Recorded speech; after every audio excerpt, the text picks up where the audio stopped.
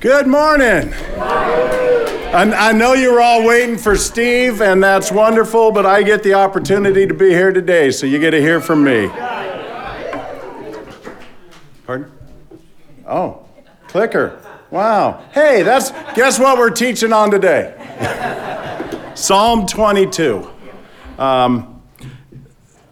Regarding this book of Psalms, the entire book of Psalms, Dr. J. Vernon McGee wrote, the Psalms record deep devotion, intense feeling, exalted emotion, and dark dejection. The Psalms play with all the stops pulled out on the keyboard of the human soul. They run the psychological gamut. This book has been called the epitome and the anatomy of the soul and designated as the garden of the scriptures. They express the deep feelings of all believing hearts in all generations. The Psalms are full of Christ. There is a more complete picture of him in the Psalms than in the Gospels. The Gospels tell us he went to the mountain to pray, but the Psalms give us his prayer. The Gospels tell us that he was crucified, but the Psalms tell us what went on in his heart during the crucifixion. The Gospels tell us he went back to heaven. The Psalms begin where the Gospels leave off and show us Christ seated on the throne in heaven. See, when Pastor Steve asked me to talk, because his family was going to Israel, if you've noticed, they're not in Israel right now for some reason, but he asked me to teach this week, and he gave me the choice. And he told me I could choose 22nd Psalm or the 23rd Psalm. First off, I'm honored to speak to you today. Secondly, I was floored when Steve asked me this. You see, for me, there's no book in the Bible that has more personal connection than the Psalms and Psalm 22. And now you know why Steve taught last week on 23, and I get to do 22. So there's two reasons this psalm means so much to me. The first, and to explain my personal connection, I have to go back to 1996. See, back in 96, in February, is when I turned my life back over to God. I was turning away from addictions of alcohol and meth and a violent life. I've spoke about that before. The men's group have heard it. But to put it simply, my story was man failed me, and I blamed God. And that led me into 10 years of addiction and away from God. Although I started at that point to turn my life around, I was still having a really hard time reading the Bible.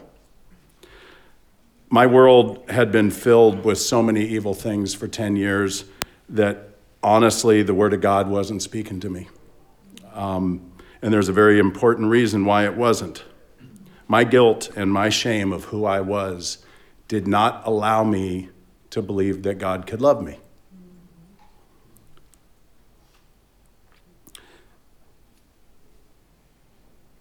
My dear saint of a mother gave me a book. She knew I was struggling. She knew I had turned my life around. I was living in her garage. So she gave me a book called Psalms Now. And Psalms Now is an extremely paraphrased version of the Psalms. It is not a translation. It's not God's word. It's man's interpretation of translated text. But for me, it was a launch point, and it taught me how to pray, and it got me into reading the Bible. I would read a chapter in the Psalms Now book, and then I would read the same book in the Bible. Honestly, sometimes those two readings didn't even come close to meaning the same thing. This was one of those Psalms. But for the first year, and almost all of my Bible reading was in the Psalms. And Psalms 22 was my psalm. Let me read a couple of excerpts and imagine a man turning away from a life of sin and crime. And this is the words that I read. Oh God, why have you left me? Why are you so far from me? I can no longer feel you near. I reach desperately, but I cannot find you. I know you are holy and all righteous and everywhere present. The saints of past years believed in you and trusted you, and you responded to their cries. They sought you and found you. It's no wonder your praises were constantly on their lips. But I feel as empty as a bag of wind. I don't really expect people's plaudits, but I sorely feel their criticisms in my life. I risk all in following what I believe to be your will for my life. Further down in this, it continued to speak to me. I know that you have cared for me through these many years, but God, I need you now. I'm in trouble and I can't find you or feel you near. The closing verses in this version of Psalm 22 became my almost, I would love to say it was my every, but my almost daily prayer for the first year of my turnaround. And those final verses in this were, I dedicate myself to you, O Lord. I will serve you whatever the cost or consequences. You are my God. Regardless of my feeling of inadequacy, insignificance, I will praise your name and proclaim it to all the people around me. That's why I say this book taught me to pray, because I didn't know how at that point. God was so far, but not because he left me, but because I left him. See, the second reason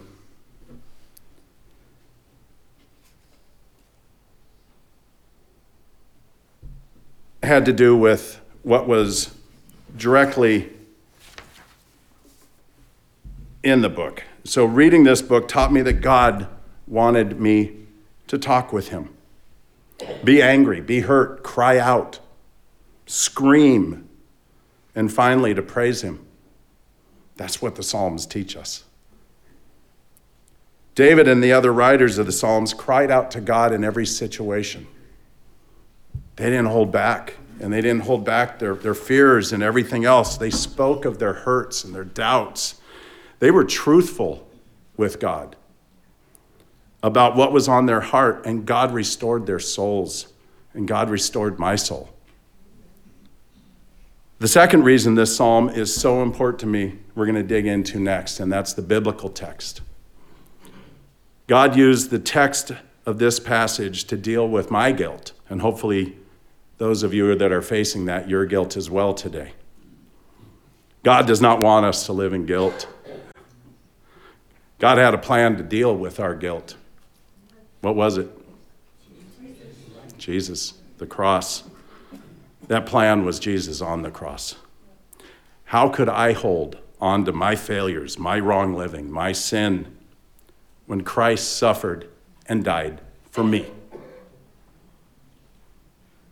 Don Smith wrote, there are those in life who imagine sinners being in the hands of an angry God, while others see God in the hands of angry men. God is either a judge or being judged. Perhaps at one time or another, we've all thought about putting God on trial.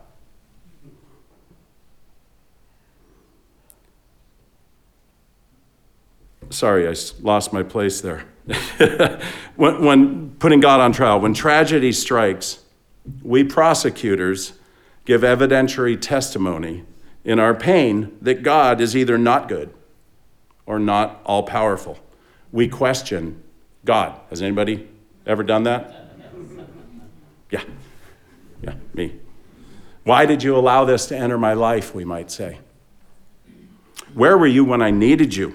Why did you remain silent when I cried out?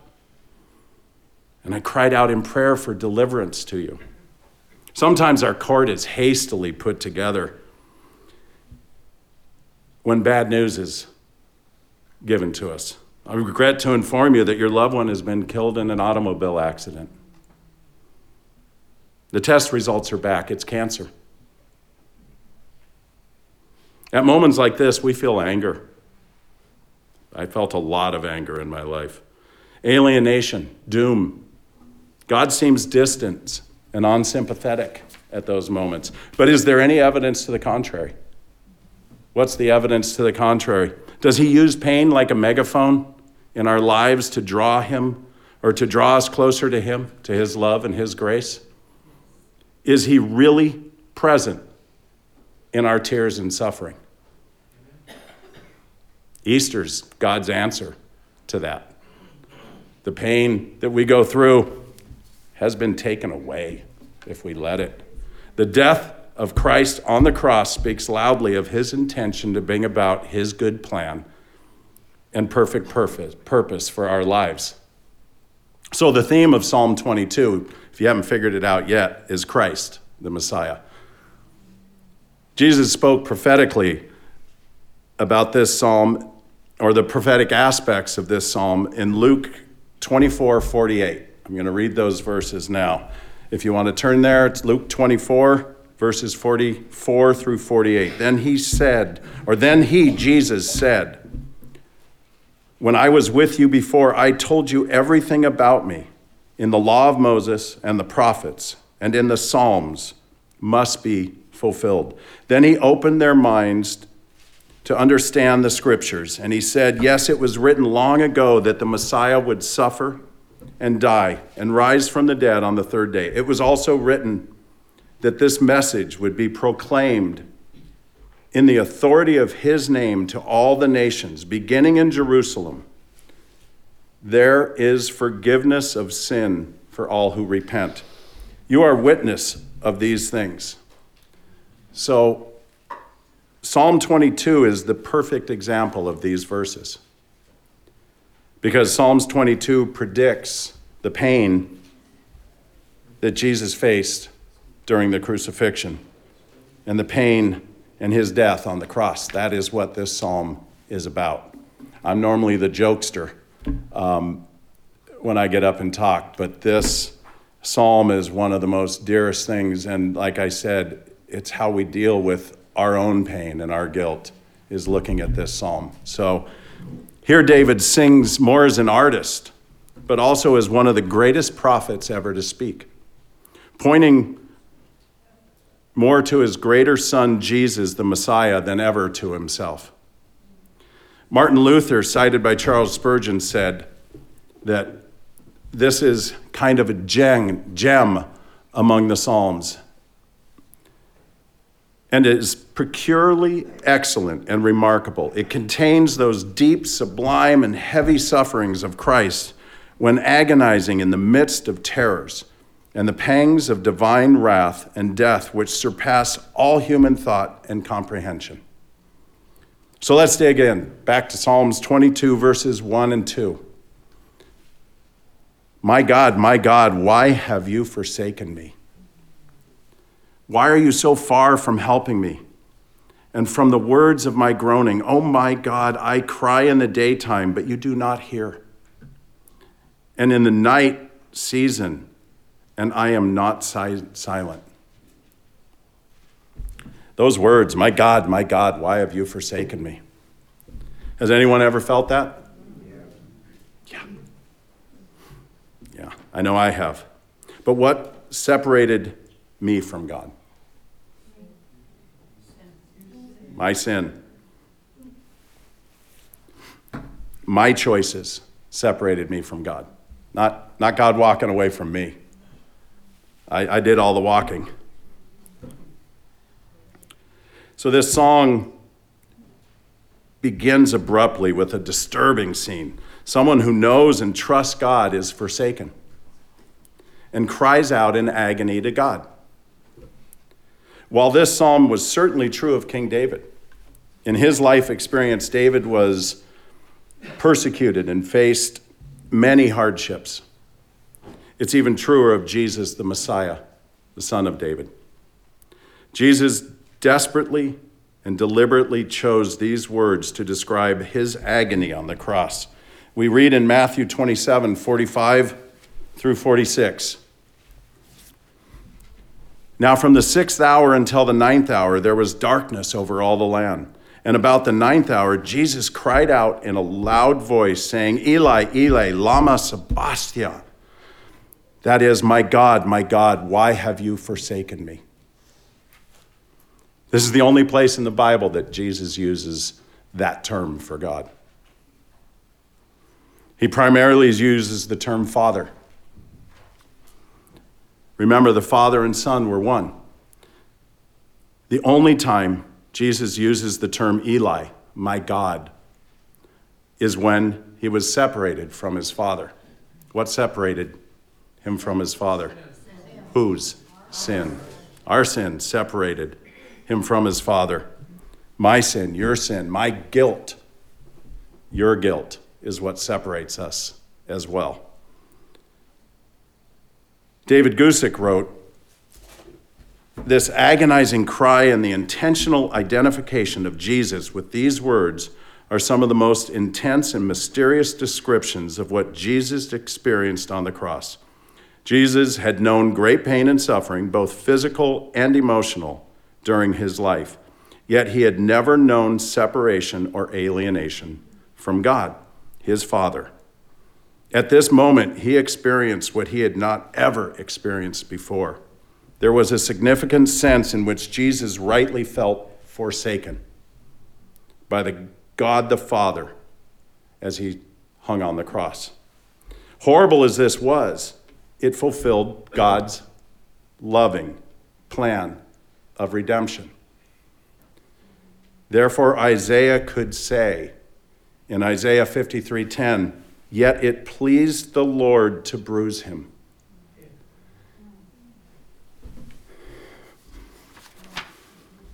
Because it gave us our answer. It gave us our life. In Psalm 22, let's move on to verses 3 through 5. We read, but you are holy, enthroned in the praises of Israel. Our fathers trusted in you. They trusted and you delivered them. They cried and were delivered. They trusted in you and were not ashamed. These verses really stuck out to me. Why? Because of what I had in the Psalms Now book as well. We can almost hear the agony of the forsaken one. They cried to you and were delivered. We can almost hear Jesus saying, I cried to you and I was ignored as he hung on that cross.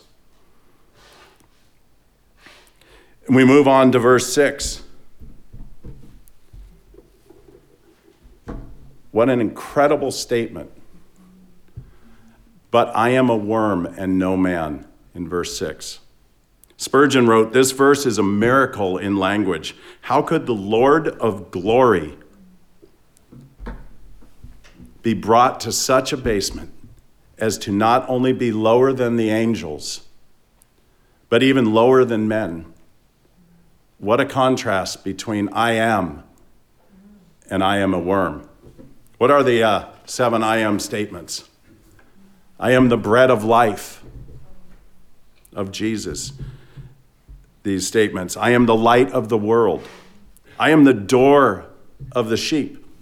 I am the good shepherd. I am the resurrection and the life. I am the truth, the way, and the life. I am the true vine. Compared to I am a worm. There's a fascinating story that I'm not going to get into right now just because of time, but the crimson worm, and there's a backstory to research on this, but I dug into it for about 10 hours before I realized that I couldn't do a whole sermon on it, and decided to move on. But it's fascinating. Look that up, and now I'm going to move on. Psalm 22, verses 12 through 18 is considered the agony of the forsaken one. This is when we get to see what Christ suffered on the cross. Let's read verses 12 through 18. Many bulls have surrounded me. Strong bulls of Bashan have encircled me. They gape at me with their mouths. Like a raging and roaring lion, I am poured out like water, and all my bones are out of joint. My heart is like wax. It has melted within me. My strength is dried up like a potsherd, and my tongue clings to my jaws. You have brought me to the dust of death, for the dogs have surrounded me. The congregation of the wicked has enclosed me. They pierce my hands and my feet. I can count all my bones.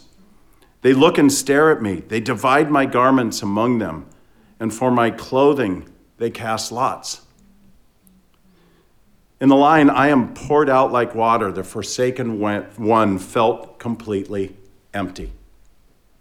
He perceived no resource in himself to meet the crisis at hand.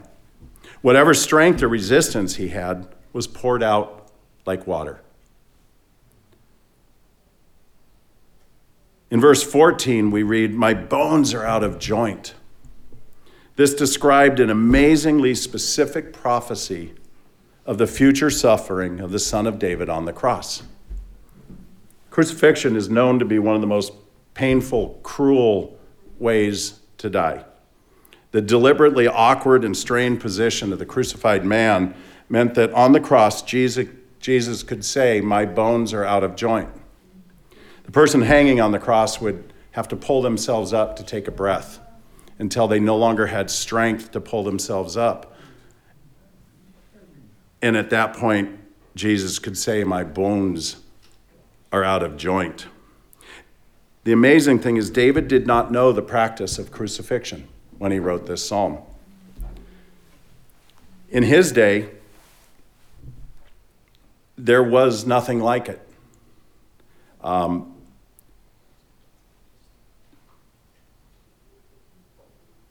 Yet he described the physical agony of it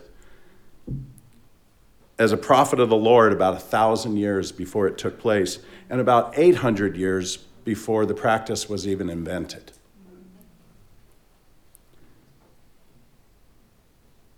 And it wasn't used for another 200 years in the region. Yet David describes so perfectly what Christ went through on the cross.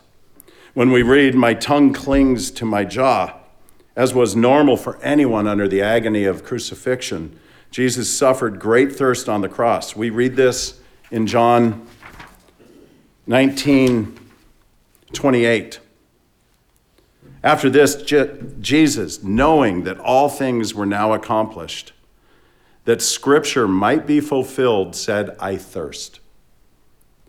In verse 16, we read, "They pierced my hands and my feet." Perhaps here David's referring to wounds that he suffered, struggling against his enemies. Perhaps he wrote purely prophetically. In any regard, hundreds of years before the Romans adopted the Persian practice of crucifixion, the prophet David described the wounds of crucifixion that his greater son would bear. "They look and stare upon me." We read further down. On the cross, Jesus was the focus of not only mocking and humiliation, but also of simple astonishment. As when the centurion said in Matthew 27:54, "Truly, this was the Son of God?" Luke also noted the whole crowd who came together to see, or to that sight, seeing what had been done, beat their breast and returned. That was in Luke 23:48. Morrison said, "Oh, how different is that look which awakens the sinner, with which the awakened sinner directs to Calvary, when faith lifts up her eye to him who has agonized and bled and died for the guilty." Further down, "They divided my garments among them, and for my clothing they cast lots." As with other aspects of Psalm 22, this was fulfilled even more literally in the experience of Jesus than in the life of David. As was the custom of that time, Jesus was stripped naked or nearly naked for the cross, and soldiers gambled or cast lots for his clothing at the very foot of the cross. John 19:23 through 24, and Matthew 27 quote this line of Psalms 22 as being fulfilled. In Matthew 27:35, it states, They crucified him and divided his garments, casting lots, that it might be fulfilled which was spoken by the prophet. They divided my garments among them, and for my clothing they cast lots. Let's move to Psalm 22:19 through 21a. But you, O Lord, do not be far from me. My strength hasten to help me. Deliver me from the sword, my precious life from the power of the dog. Save me from the lion's mouth and from the horns of the wild oxen. Those words, help me, deliver me, save me. Picturing his adversaries as vicious animals, the dog, the lion's mouth, the horns of the wild oxen. David pled for the help and deliverance the presence of God brings. These lines reflect not the great danger and misery of both David and his greater son, but especially their trust in the Lord as their deliverer. He and he alone was their only hope. So we're going to jump right through, read the rest of the verses 22 through 31 in one shot here.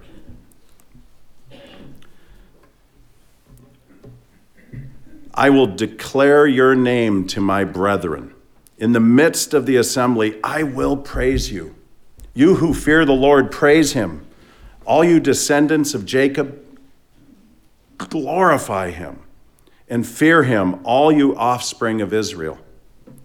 For he has not despised nor abhorred the affliction of the afflicted, nor has he hidden his face from him. But when he cried to him, he heard.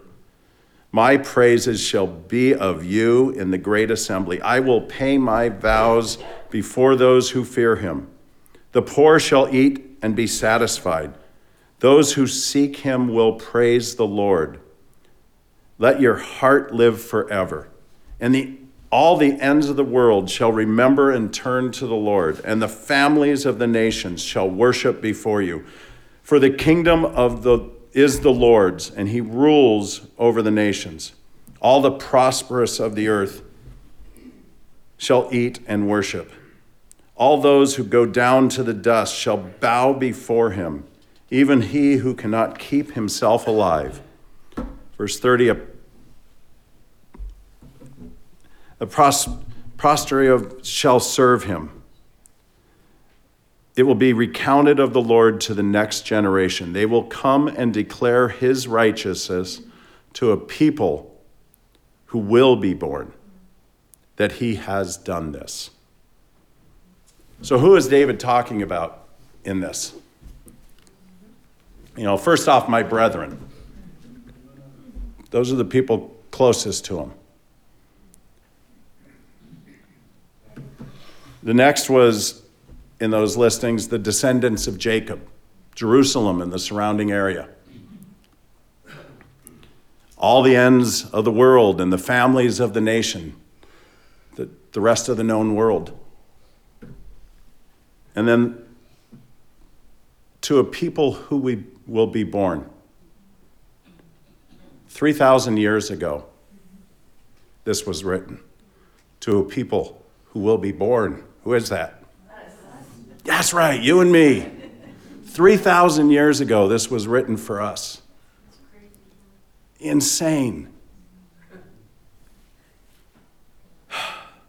Sorry, I got stuck on that. Verse 26b said, those who seek him will praise the Lord. There is a promise in this that those who seek him, in fact, will find the Lord. And there's no result from that but praise. So I started this teaching telling you, and I quote, God used this text of this passage to deal with my guilt and hopefully yours as well. How in the world could a passage written 1,000 years before somebody died on a cross deal with my guilt? Because God, in his infinite love, sent his son to die for me. Died for my sins. Jesus paid the price. If I hold on to my guilt, if you hold on to your guilt and shame, what are we saying? That Jesus dying on the cross isn't enough for us? God sending his son to die isn't enough? Can you imagine? That we are more powerful than God? That's what that says when we turn away. Is it time for you to let go of those things that you're holding on to? God doesn't want you to have them. He does not want you to have them. If you want to let go of your guilt and your pain, come up afterwards. Let us pray with you.